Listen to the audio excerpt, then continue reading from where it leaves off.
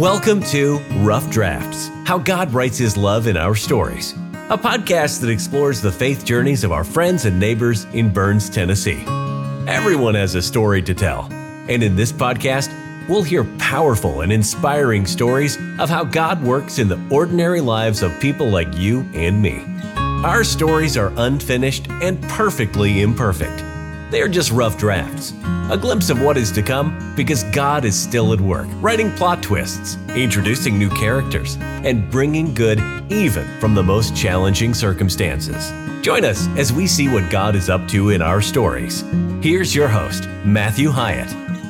Today's guest has done everything. I have put my life in his hands more than once, which is not something I greatly relish doing for anybody, but I let him help throw me over a cliff one time. He is the guy that might show up at your house if you're having a really, really bad day. How's that for an introduction? Welcome to the show, Brannon Wilkerson. Morning, Matthew. You doing all right? Oh, doing good. So you are the first person who heard the show and said, I want to share my story. Yes, sir. And I've got a lot of stories to tell. I am so excited about that. I think that's really cool. There's a difference in having a story and having a story you want to tell. So I think today's going to be a lot of fun. Yes, sir. So what's your story? Well, tell my story. Kind of got to go back to when I was growing up and when I was a kid. And when I grew up on a farm. It was always hard work, honest day's pay. Got great parents. My parents, they never really went to church. They never really pushed us into the church setting. We never was ever introduced to the church. It was always something to do. We raised beef cattle. We cut tobacco. We hay. There's always something that had to be done. And so one thing I always noticed when I was growing up, though, is my dad knew a lot of scripture. And I never really could understand until a few times I caught him looking at a little pocket Bible. Then I asked him about that Bible, and he said that when he was a kid, he was right out of high school, he was going to go to the military. And they was not accepting him in the military because he had some abnormalities with his feet, so he had a flat foot. And one of the things they give him was that pocket Bible. And so he would read scripture out of it, but the man never went to church. He never set foot in a church setting. So fast forward a little bit. Alicia, I met Alicia in high school, and I want to start, getting to know Alicia a little bit more. She wanted nothing to do with me. Aww. She was kind of set in her ways. She's 4.0 grade point average. I'm, barely getting by, getting ready to graduate. 4.0 and 4 feet tall. That's a perfect combination. Yes, sir. She didn't want nothing to do with me, so I had to get with friends and other friends to be able to get Alicia to even acknowledge me. And so we was in marketing class, and I would try to angle my chair, in Alicia's group, so that way I could, I figured, hey, that if we done a course together, or we done a project together, she had to talk to me or she'd fail out. So, but getting Alicia to, to acknowledge me and it was a process. So I got Alicia to finally we started dating and went to, we graduated high school together. We went to prom together and odd and ends. And she went off to college. So, and I was worried about her finding somebody that may be a little bit more dressed, had a little bit more money in the bank than I was. But, she stayed together, stayed the course. And she's an all around good person. She went to nursing school and got her bachelor's degree. And during that process, I joined the fire department right across the street with the town of Burns. And that's where I come to know Kenny and Melvin Sullivan. They were both of them in Vietnam.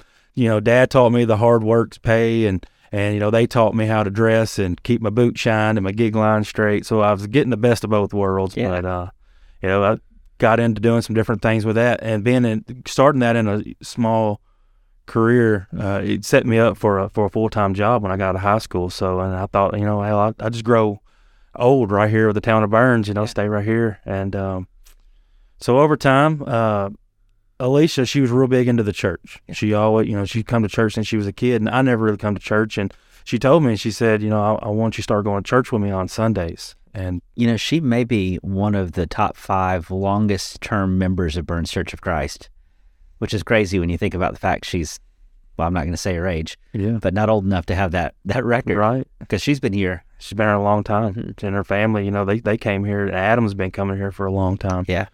Alicia was coming to church here. She wanted me to come to church, and I would tell her, that really didn't want to go to church. I didn't understand it. I don't understand what the Bible was. And at that point, I didn't. she pretty much set the boundary that I'm not going to be with a man that's not going to go to church. And so she's told me that if you're going to be in my life and you're going to be with me, I need you to go to church. So I came to the church. I came for the wrong reasons. When I'd come into the church, I would, I thought, well, it's just an hour. I just get through it. I was coming to keep the girl, keep her happy. And the more and more that repetitiveness of coming to church and being here, I started really realizing that this is where I want to be. And I started really following along and started really trying to learn. And Alicia bought me my first Bible. And so being able to go back and put everything into context and starting in Genesis, it really changed my life. There was one portion though that I remember, and it was an analogy that you used that really set the tone for me coming to the church, and that was the farmer and the farm animals. And it was your dedication to God. Are you coming for certain reasons? Are you coming because you want to come? Or are you coming because you feel like you have to come? And that one was that the farmer and the animals is going to make breakfast for the farmer. Oh yeah, the chicken and the bacon and the eggs. That's right. That's right. The pig was going to bring. That's right. The pig was going to bring the bacon, and the chickens was going to bring the eggs. And it was like, how dedicated are you? And the pig had to give up a portion of his body, where the chickens just give a few eggs. Yeah. And that set the tone for me. And wow, I hadn't thought about that. Yep. That's been a long time. That's been a long time. And so that was when I really wanted to start following Christ a whole lot more, and started getting involved in the church a little bit more. And being set in my job with the fire department over next door, I was rope rescue instructor, cave rescue instructor. I was able to bring those skills that I enjoyed doing with my job to the church. We went to Vacation Bible School and was doing the rappelling, and you helped us at camp. You helped us on a church retreat. It was fun times. We really enjoyed being part of it. We went rock climbing that time, and I don't know if Leslie ever confessed, but she was pregnant with Caleb one of the times that we did the rappelling, but she didn't tell you because she didn't think you'd let her do it. You do. There had to have all those safety classes before every event, but I think there's a lot of people that still have trust issues with me at the church. We didn't lose anybody that day. Nobody lost their life that day. No, I thought we were going to drum up some business for Tommy Marv. That's right. I remember your wedding. You did something in the wedding with your vows. I did. You guys wrote vows for each other. We did. I wrote, I wouldn't even say it was even a vows. It was like a short story that had the vows on the end of it, and Alicia did the same, but I got a scroll. I made into a scroll, took 2 sticks and rolled it up, and so that video is actually on YouTube. Oh, is it really? Yeah, you can go to Alicia and Brannon on YouTube, and it'll bring up that wedding video and all that's on it. And me and Alicia, we still visit that periodically because, my grandparents have passed on now and her mom's passed on. So that's kind of a way that we get to relive hear their voice and see everybody. It's funny. I knew what you were doing. You had told me what you were going to do, but still the visual, when you pull this scroll out and drop it, it seems like you had it long enough that it hit the floor or just almost hit the floor. It was long. It was enough. It was enough that the wind blew in the church when I let it down. That's right. That was a great moment. It was. So Alicia's been a big part of your story. She has been, and telling that story, I think that God put Alicia in my life for a reason. And it was able to bring me to the church and straighten me up and teach me the ways, and it really. That she was a godsend, that's for sure. And I remember when I started when the career with the fire service, and I was doing all that, I got into scuba diving real big. And so I got into, I was the only guy that had scuba diving equipment, and I was working over here. And so the police department would say, hey, this guy's got scuba diving. We need to get this car out of the lake. Just call him. He'll come get it. And I'd done that multiple times, just getting cars, getting different things for the police department, and really enjoyed that. So I tried to make that a secondary career. And I started my own company in 2009. I got my underwater crime scene and forensics, and I was doing shooting reconstruction, bloodstain analysis, anything that had to deal with the underwater side of things. I was recovering guns, cars, and bodies, and made that a full-time business. And that really took off. And, I was building my little empire there. Okay. Can you tell any stories from that era? I've got a lot. The Holly Bobo trial was one of the big cases that I worked. The Joe Clyde Daniels was a big case that I was part of, and so I've recovered things. Okay. I've seen things that my mind can never erase. Okay, I don't want to go to the dark places for your sake and the listeners, but tell me something funny that happened in all those recoveries, or something crazy you found. Oh, I found all kinds of stuff. I don't even know where I was unprepared for that part. There's so much stuff that I've done and been part of, and I've been everywhere from Alabama to Kentucky to different parts of Tennessee, and word of mouth got out. Hey, this guy's got this training. This guy's got this equipment, and I had trailers and boats, and it was just a big empire that I was building, and I was going all over the place recovering things for Tennessee Bureau of Investigation, Tennessee Wildlife Resource Agency. It was a lot that I was taking on. And the same time that I was taking, this business on, we were talking about maybe getting married at the time and what our future held. And I remember one time, it was after a dive, I was filling some dive bottles and, went in, took a shower, and I felt like I had a burden on my shoulder, and it really was weighing me down. And I felt that I just had a lot, that was on me. And I remember when I got out of the shower, I called you and I told you, Matthew, I want to get baptized. Yeah.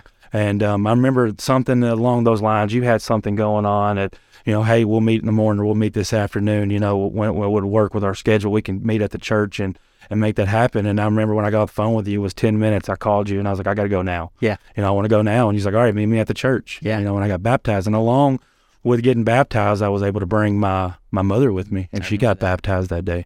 And family gathered around, and it was just an emotional time. That was a really cool moment. And I felt like I had a lot of burden, a lot of concrete, weight on my shoulders. And then after I got baptized, it was all washed away, and I felt, that accepting Christ and having that coat of armor around me, and after that, a lot started happening. Then we was working at the fire department, running this business. Me and Alicia decided that we was going to get married, and how original that we went to Gatlinburg, and I had a diver go underwater and had a sign that said, will you marry me? And so, I knew she was going to say yes, because this whole time she's been, you better put a ring on my finger. And so she said yes, and we decided to get married. And it was a stressful time because we was building a house.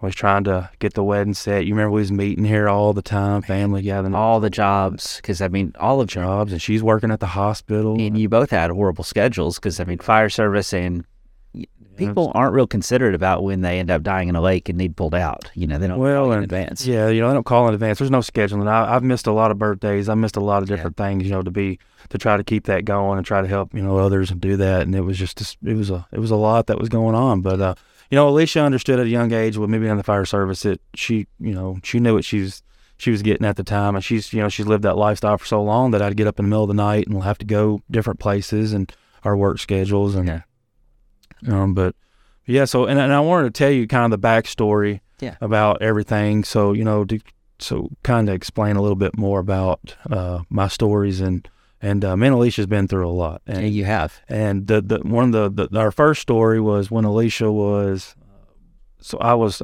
sanding the handrails. I won't never forget. I was sanding the handrails and working on the house, and Alicia had come by, and it was very weird for Alicia to come in the afternoons. I was living at a house on Maryland Drive. She was still living with her mom and dad. We didn't see no reason to move, all of her stuff until we got the house built. So we just make one big move, and she would stay the night with me at my house, a few times. And so I was sanding the handrails, and I remember Alicia coming in, and she's like, hey, I need to talk to you. Now, Alicia's one of them that she'll just continue talking, and I'll just ignore it. And I'm like, oh, hey, what'd you say? That didn't happen. I could tell on her face that something was bothering her. So I went out on the porch, and we talked for a little bit, and she gave me this box, and I opened it up, and it had a pregnancy test in it. And so, I was really excited, really scared at the same time. I barely was able to feed myself and take care of myself at that point. And how was I going to take care of another kid, And we planned on having a child, but we just didn't expect it to be that soon. Right.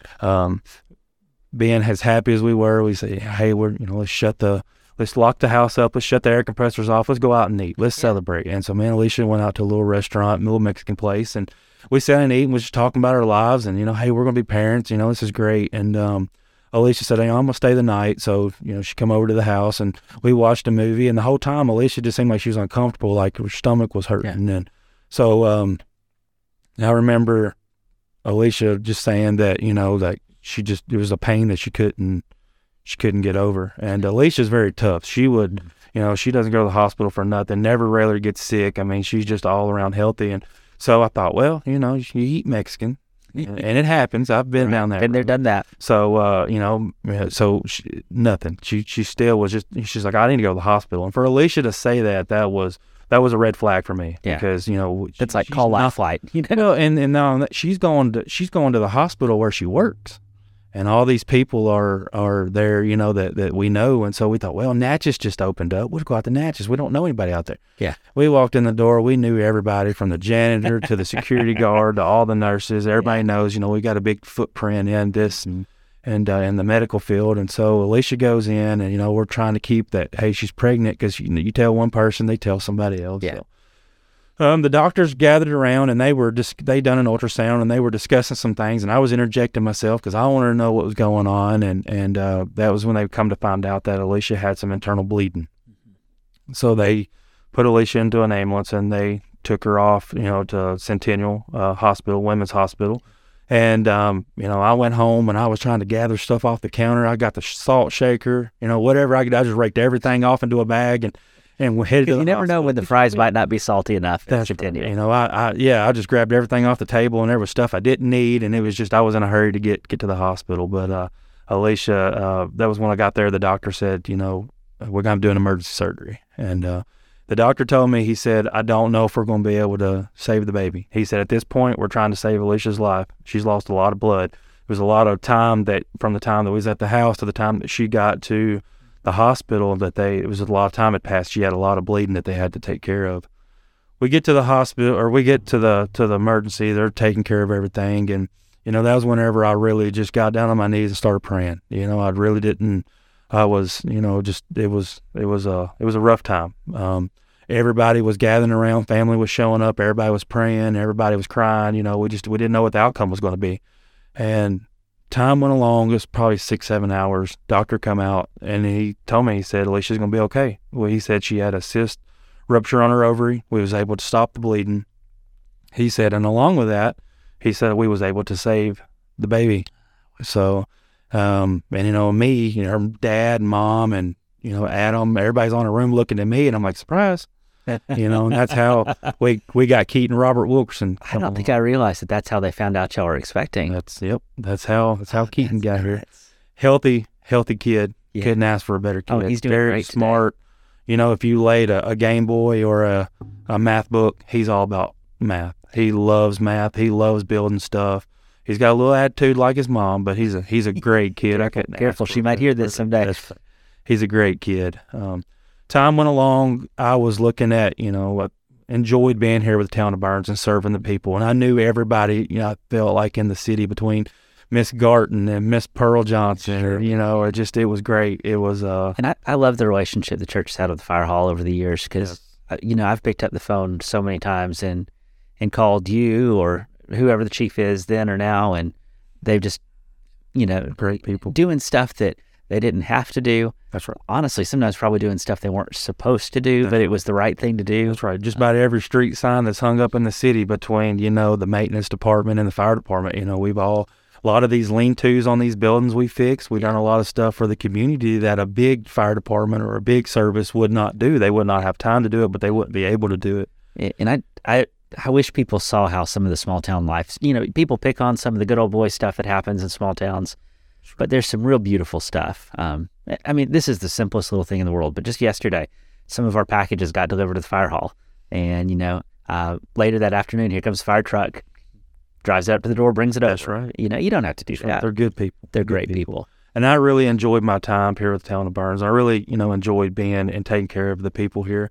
Over time, though, things started growing, having a family and having, a mortgage and trying to get things squared away. I winded up taking a full-time position with the Nashville Fire Department. Small towns don't pay and have the benefits that the big city does. That pension program and other things that was involved with it. So in 2016, I went there and was really, got really strong footprint there, was doing a lot of tactical medicine. We have an RTF team, which is a rescue task force, kind of like a SWAT stuff. So kind of got involved with that and doing some different things with the fire department working on the ambulance and it's a different way of life there. So, it's what is tactical medicine? I don't think I've ever heard that. So it's more of like SWAT type setup. We can send paramedics and EMTs will go in a group with the police department, and if we have an active shooter situation, if we have some kind of large situation that involves, handgun or something, we can send a group in to help, triage people and take care of people. That's what they were noticing with a lot of these case files is a lot of these shootings that happen is they just can't get medical personnel in there quick enough to stop the bleed. And so we put these people into put these paramedics and these EMTs in these situations and send them in. And so it was we're doing a lot of training and a lot of things that are moving forward with the events that happens in Nashville and different threats, especially after the bombing on Christmas. It changed a lot of the way we operate. Yeah. And it's there's a lot of things that happen that behind the scenes that people don't think about, with the Music City Marathon that comes. And, I was just thinking about that. There's just so much planning, and they do a great job there's a great relationship between the fire department and the police that coordinate and keep that all in line and keep that together. And I ran that for the first time a couple of years ago, and I was surprised how many snipers I saw. That's right. And we have a mutual friend, he said to me, I just want you to know that for every one you saw, there were 3 you didn't. That's right. And I thought, what a terrible thing that the world is such a place that's needed. But you feel good knowing that you've got some good people. Exactly. And with the Boston bombing, that changed a lot. And so that's why they we do these case studies and we change the way that we operate. Like from other people. The snipers are on all the buildings. There's the helicopters that are, circling. I asked a few of them to shoot me, but none of them would do it. I really needed a lot of paperwork. About halfway through. I thought, what can I do to get this response? But no. Well, a lot of paperwork goes into that, Matthew. We have to. I know. So I took that job up there and I really enjoyed it. And I've had a lot of things happen since I've been there. Been shot at, had people try to stab me. You've been shot at. We've been shot at. Pull up. It's time to go. What idiot wants to shoot a medic? They do. Some people just right now we live in a day and age where there's a lot of psychological issues that are going on with people, and they're we just find ourselves in situations and sometimes we're misidentified as something else or somebody else, and so it just it's being the first responder. You're the first one there. It's you never know what you're walking into, and you get called for a chest. You get called for a chest pain, and it's a foot pain. And so sometimes translations get mixed up between the 911 system and the caller, and so it sometimes we get put in a situation that we don't. In a high stress situation, people are not terribly reliable. It is. But there's also a lot of good. I've met a lot of different walks of life since I've been there, and I've seen a lot of different things with, different people and where they come from and getting to talk to people and even some of the homeless people that we see, that we interact with on a daily basis. They even,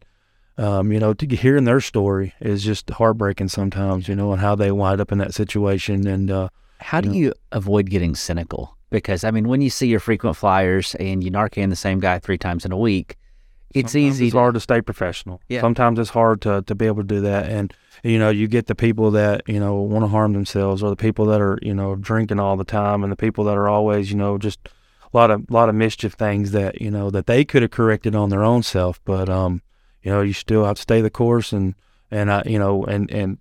I tell people this story that I'm getting ready to tell the podcast. I tell my story to these people, and, sometimes I feel like it helps. Yeah. These people will be able to change. A thing I have to remind myself in some of those situations is, a person, a death sentence is reserved for people who do the worst things.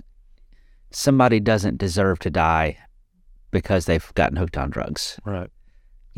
I've seen just about any way a man could die. It's just, it's one of them things, whether it be accidental, intentional, environmental, or, it's. So what does that do to your faith? It tests it. Yeah.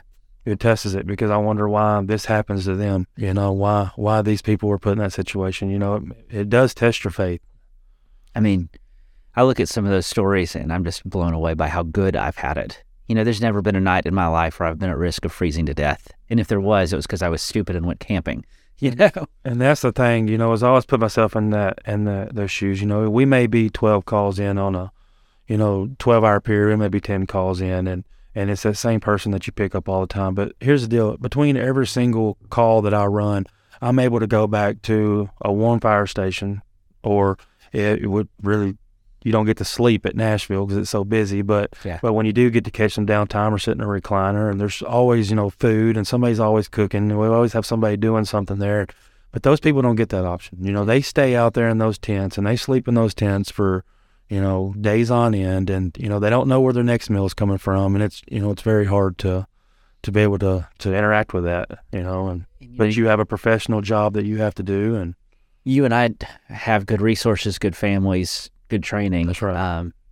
But navigating the medical system for you and me is not easy. Right. Much less somebody who has nothing, I really feel even sometimes for some of our seniors who are trying to call doctors and trying to get callbacks and trying to get test results. And, you and I know how to email them. And, you and I know how to leave the voicemail, but some of our people, that's a huge roadblock too. And they are criticized for calling the ambulance or the fire department because they're cold. And so they'll come up with some, excuse, I'm having chest pain or I'm having this. And it's simply, they're hungry and they're cold. And, we have to treat those people. You treat just like normal. We have to go through the thing. Okay, you're having chest pain. We have to do the EKGs. We have to, it's a long process but we have to, and then when they do have a medical emergency, a lot of times when they go into the hospitals, people don't take them for, they take it for granted because these people he's here 3 times a day, and he's looking for pills. That's right.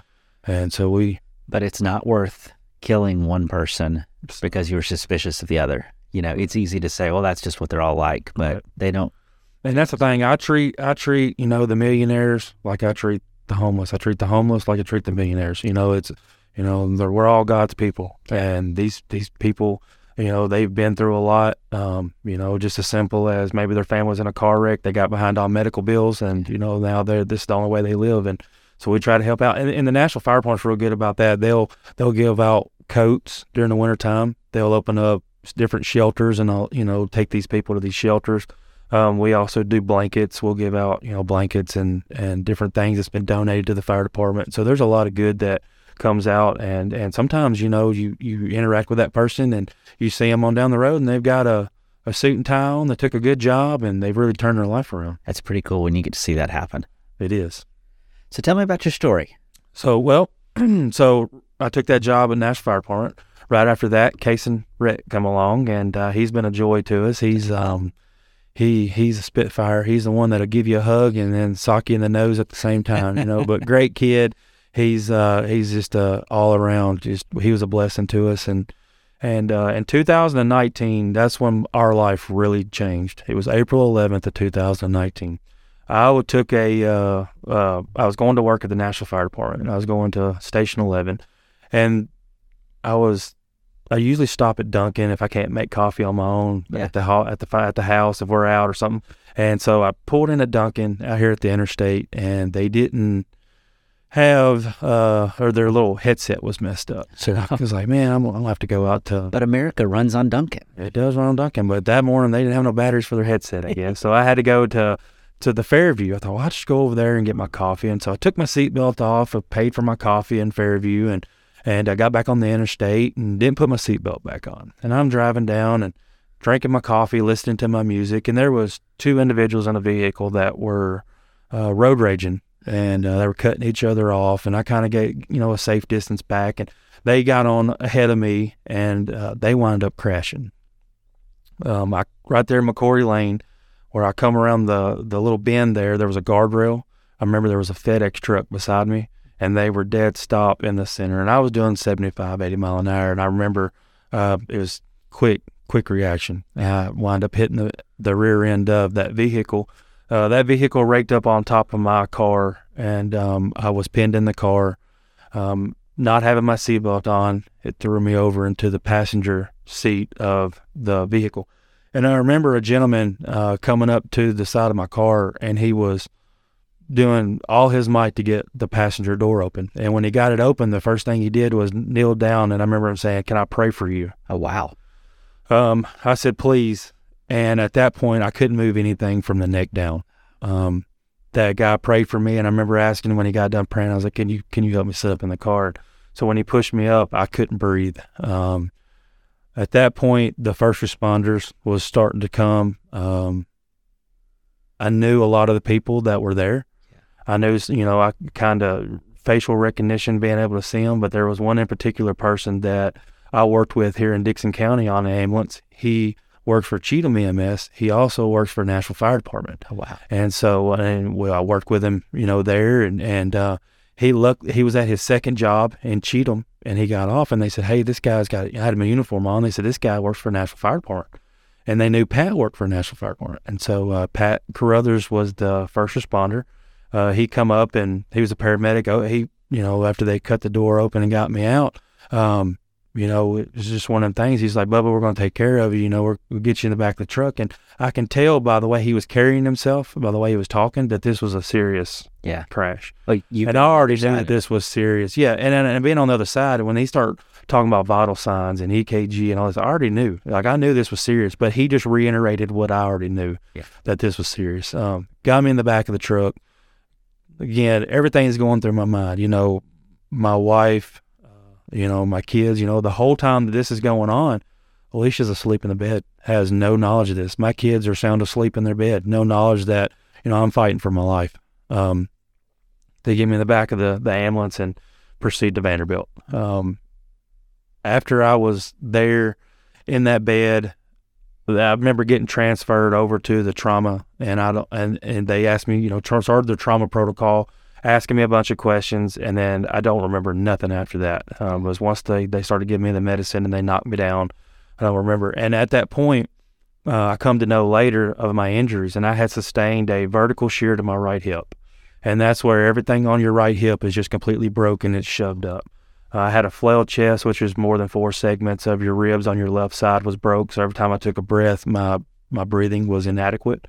Also, I had busted the orbital bones behind my eyes, and I had a C5 injury to my spinal cord and a fracture, which was causing the paralysis from the neck down. So, and at that point, I didn't know if I'd ever be back to, being able to move my hands or my legs. And so while I was down and incapacitated, this is where Alicia had to make these hard decisions. And they said, if we do this surgery to his eyes, through these bones in his eyes, he could be blind for the rest of his life. Yeah. And she was having to make a lot of decisions on my behalf.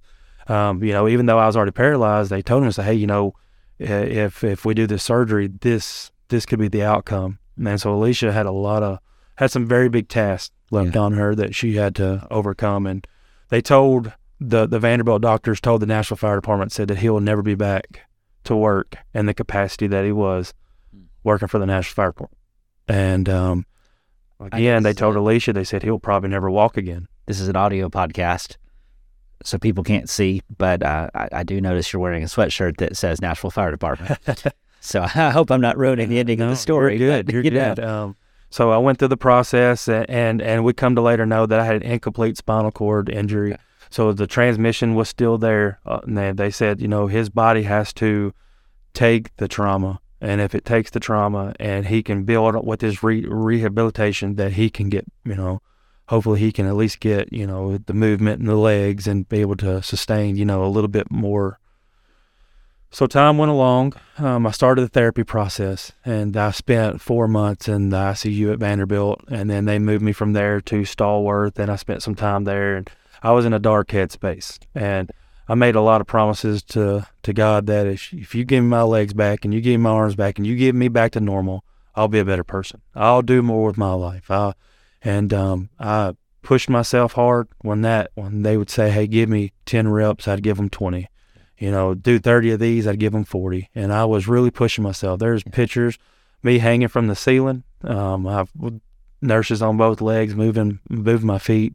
I was on treadmills. I mean, they had me doing all kinds of stuff, and it was a long process. They took my driver's license away because of the neuro damage that I sustained. It's kind of like somebody who has epileptic seizures. They'll take their driver's license away for a little bit until they get their testing, and I had to go back and take my driving test. And so it was a lot, but I was able to get back to work, So is it easier to pass the driving test in your 30s than it was when you were 16? You know, it was nerve-wracking because I bet it was. When you're in that car wreck and then now you're behind the wheel again. And in Nashville, you know, I done my driving test when I was a kid here in Dixon. There's not as many people as it is in Nashville. So you're behind the tractor, though. Yeah, people are road raging already, you know, and so it was something. And it was just really weird having that student driver on the back of the car. Yes, it was. Merge traffic and figure all that out. And trying to do all the things the right way instead of the way that people actually drive. Yeah. You know? Yes. So, you know, that happened and we got back to normal, and I have no deficits. I'm back to the way I was before the wreck.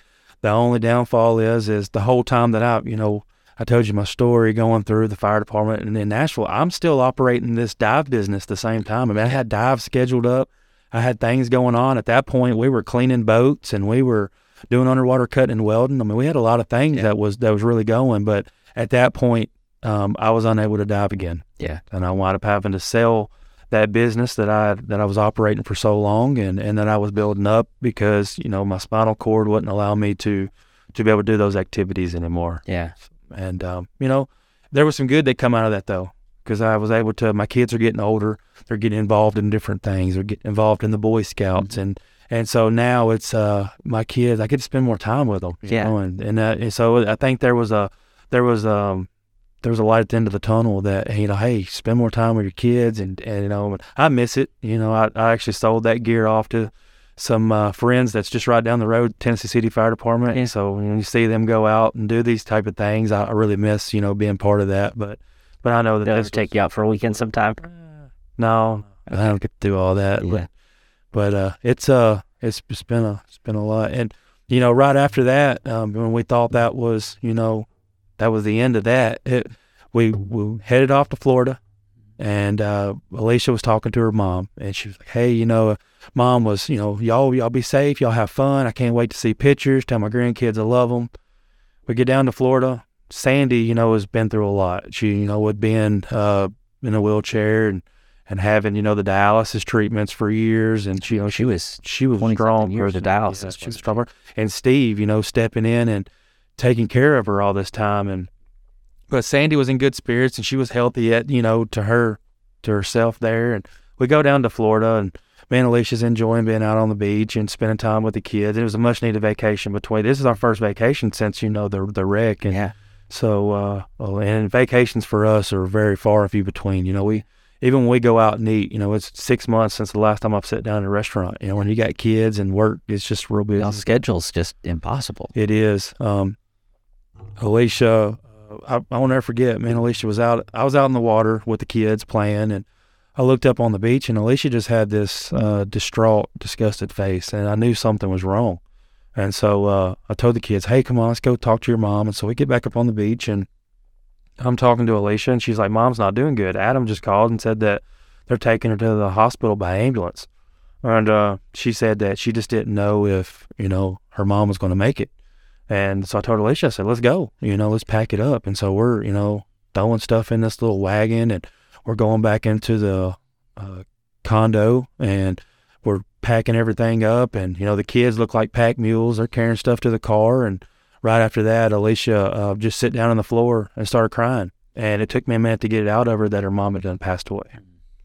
That was the longest drive. You know, Florida's a long drive anyways. Yeah. That was one of the longest drives that I think I've ever endured. It's always hard to come home from vacation, but it's harder to come home that way. It's harder to come home that way. And I think that was God's way.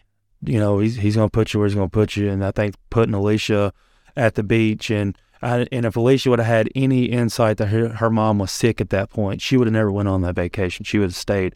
And I think that was his will to get us to go to the beach and enjoy life. And that's the way that he was ready to call Sandy home. Yeah. And he was ready for her. And she had struggled so long. She had. And it was just it was a lot that Alicia was enduring at one time. And I've still got both of my parents, and I don't know how that feels, but I can tell you it was a lot for our household for a long bit. Well, and I mean, you told story after story of tough stuff. You haven't told the story about when you were at the fire department and went for the slip and slide off a roof. I did. I slipped off the roof and snapped my ankle and had to put rods and pins in it. How many surgeries are you up to in your life probably now? 10, 12, you know. Yeah. It's, just hope my kids have better luck than I've had this past. You're not taking them to Well, and it ain't even, you know, just recently, it was December 10th, 2021. Our house got hit by that tornado. Yeah. That come through Mayfield, Kentucky. And and I'm a real big, that's kind of what I enjoy doing is storms. And Alicia, I get her all riled up. I'm like, hey, it's going to storm today, you know. And I'll watch these storms as they move through Arkansas and Oklahoma.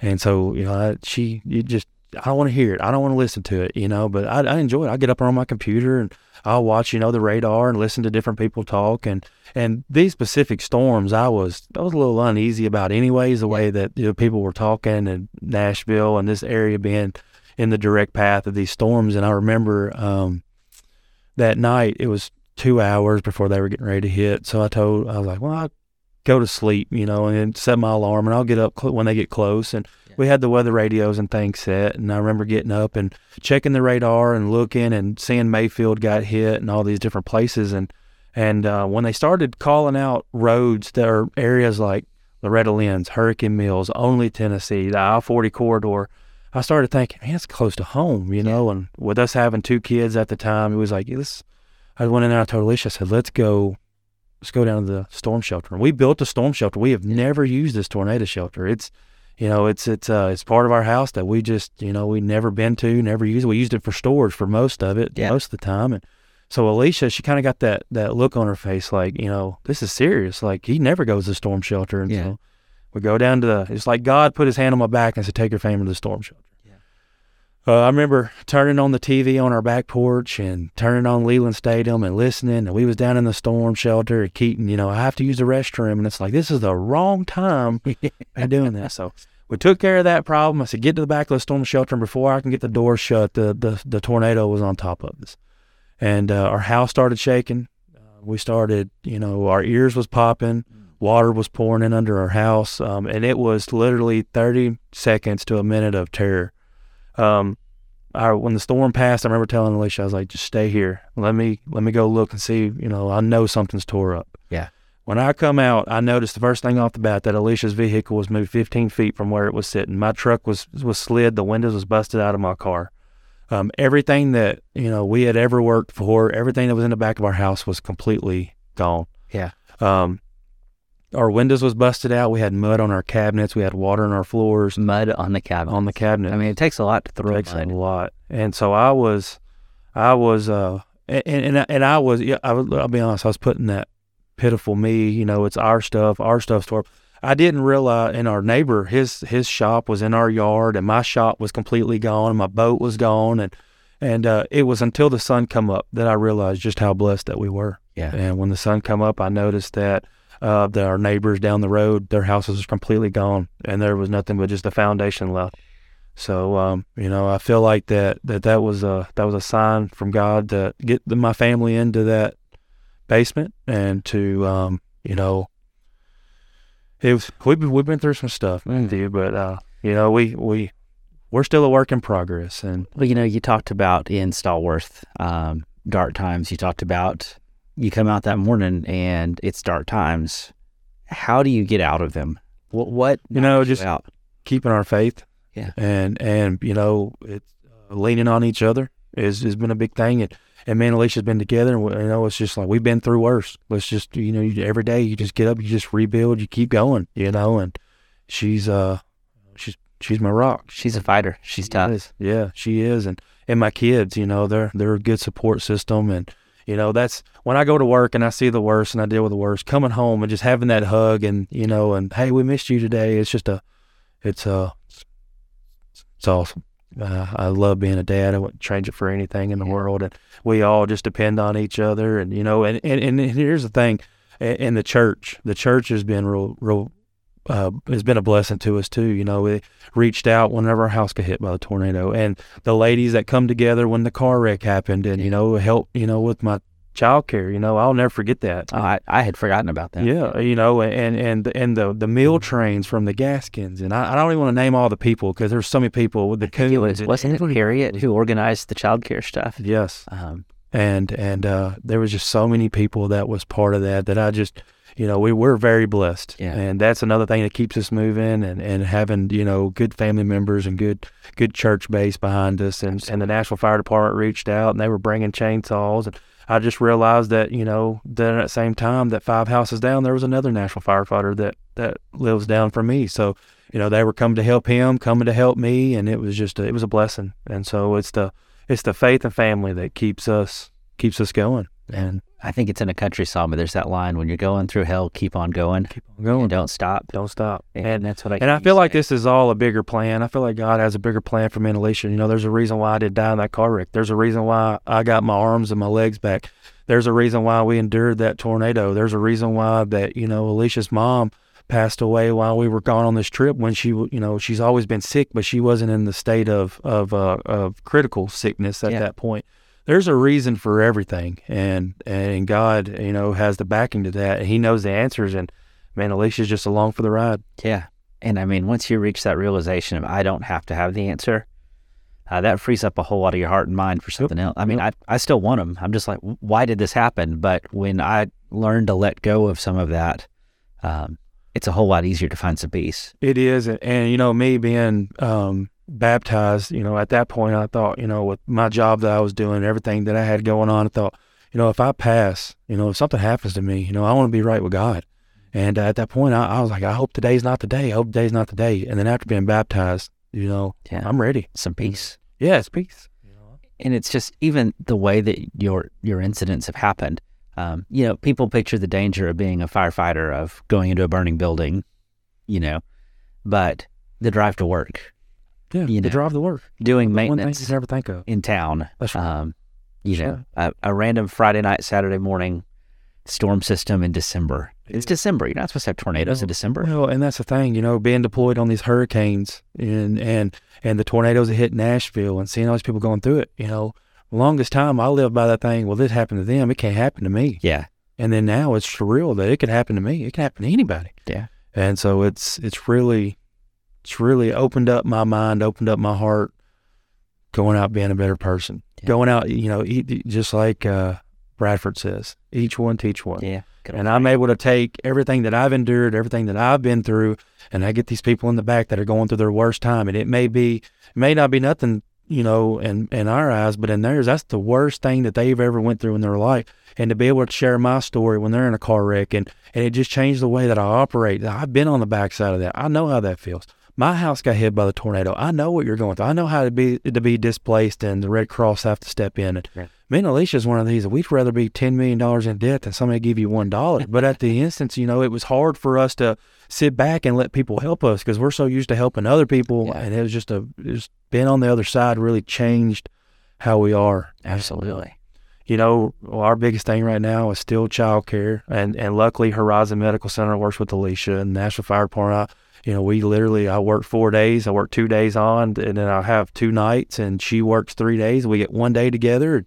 When the moons line up, we're able to make things happen. And we're still a work in progress.